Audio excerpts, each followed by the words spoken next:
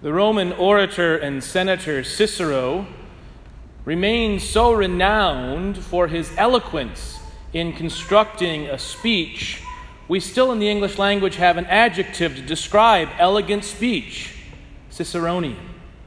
In one of his orations, the Pro Caelio, he does an exquisite job of setting up an argument for which only he can benefit, where his side comes out triumphant. His defendant, or the person on whose behalf he is speaking, Caelius, was a young up-and-comer Roman politician who was coming from a lower class. And Cicero sets up in this speech how in the Roman world, the aristocracy looks out for and brings up these young men into positions of power, just as Cicero himself, who came from a lower class, was guided and nurtured by those who were from a higher class. And he gets to a certain point about a quarter of the way through the speech where he lays out this family, the Clodius family, and in particular a woman in the family, Clodia, how they should be taking care of and treating Caelius. And he has this string of questions. And you get to the end of these questions and the reader is just right there with Cicero. The answer shouldn't just be yes to all of these questions, but absolutely. In what you've laid out, yes, this is the way he should be treated. This is the way this woman should be in relationship to Caelius. And Cicero, who is renowned for his extravagantly long sentences, responds to these rhetorical questions with a two-word response. Nihil eorum. She is none of these things. Everything that she should have been in relationship to Caelius, Cicero is arguing she is none of those things. That is damning. That is really condemnatory. And I bring this up not because I want to go into the long and wonderful eloquence of Ciceronian orations, though that is exciting for me and I'd be happy to talk with you about that later. But I bring this up because so often in our life, we can construct a narrative about who God is when He is in fact none of those things. Today, we celebrate the solemnity of the Most Holy Trinity, where we recognize that God is totally, completely, incomprehensibly other than us. It's easy to say that God is a sunset or God is other people, or as a lot of young people say, I can find God better in the mountains than I can in the Eucharist. When in fact, God is none of these things. God is so much more. In the Trinity, we recognize that God is one in essence, but three in persons. This is incomprehensible because anything else is both one in essence and one in persons. Never more than one of those things. And yet God is one and three. Not only that, but when we talk about God, we must talk about divine simplicity. What does this mean? Anything that is attributed to God is God. God does not have constitutive parts. So when we talk about the three persons of the Trinity, we're not talking about three distinct parts of God. We're just talking about who God in His essence is. When God is spoken of as omniscient, it doesn't mean that God has learned something or that God acquires knowledge or could lose knowledge. It means that God is knowledge. In fact, so simple is God that His existence is His essence. To be is who God is. To quote God Himself speaking to Catherine of Siena, St. Catherine of Siena, God said to her, I am He who is, you are she who is not.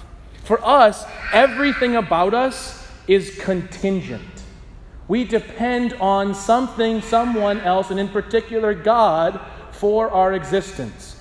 God alone does not need anything else for His existence. He simply is. Now, why does this matter for us? Why do we, the Sunday after Pentecost, celebrate this wonderful solemnity of the Most Holy Trinity? Well, it's because this God who is incomprehensible, this God who is beyond anything in this world, this God who creates this world, holds this world in being, this God who is relation, this God who is love, this God who is essence and being itself, loves you, has a plan for you, has revealed his true self to you.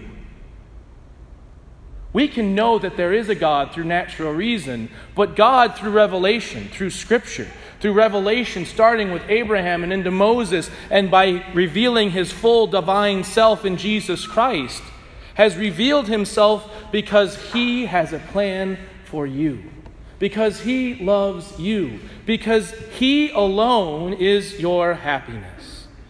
And he wants to show you his face.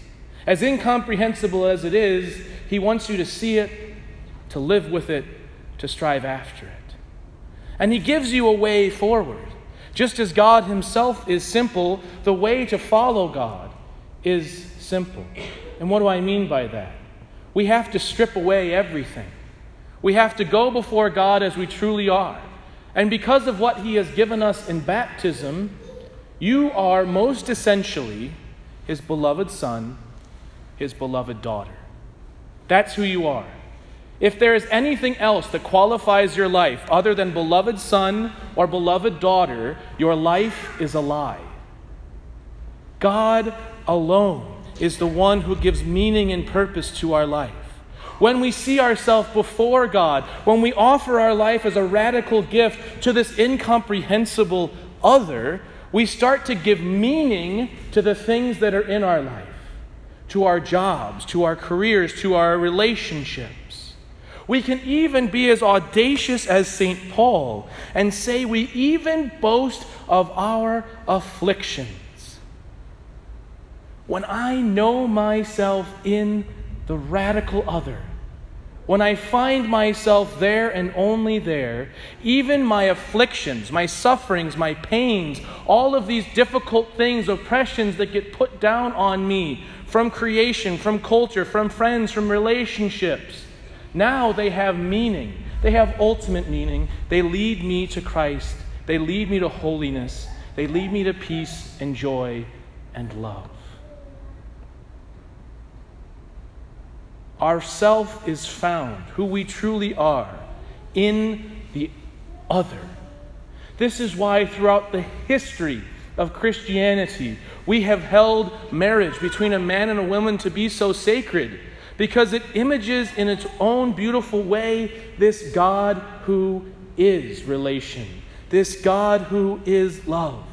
In marriage, the husband pours himself out totally into the other, to the wife. The wife pours herself totally into the other, the husband, and in so finding himself or herself in the other, in the person who is in a way opposite, new life is created. New opportunities, new joys are made possible. And this is the life that God has in store for each of you, regardless of your vocation, regardless of your state in life. He asks you to look upon him, to find him, to seek him as he truly is, the incomprehensible other. And in so doing, to find yourself, to breathe new life into this world, to find holiness and happiness, the only source that will last forever. God, who reveals himself as Father, desires for you to know him as such. God, who reveals himself as Son, wants you to know that he who came into this world and adopted you through his redemptive suffering on the cross sees you as his brother, as his sister. And God, who has revealed himself as Holy Spirit, what Jesus said in the gospel today, who will come and tell all, has united himself to your very soul, has given you the opportunity to always endure, to persevere, to know, and to love God.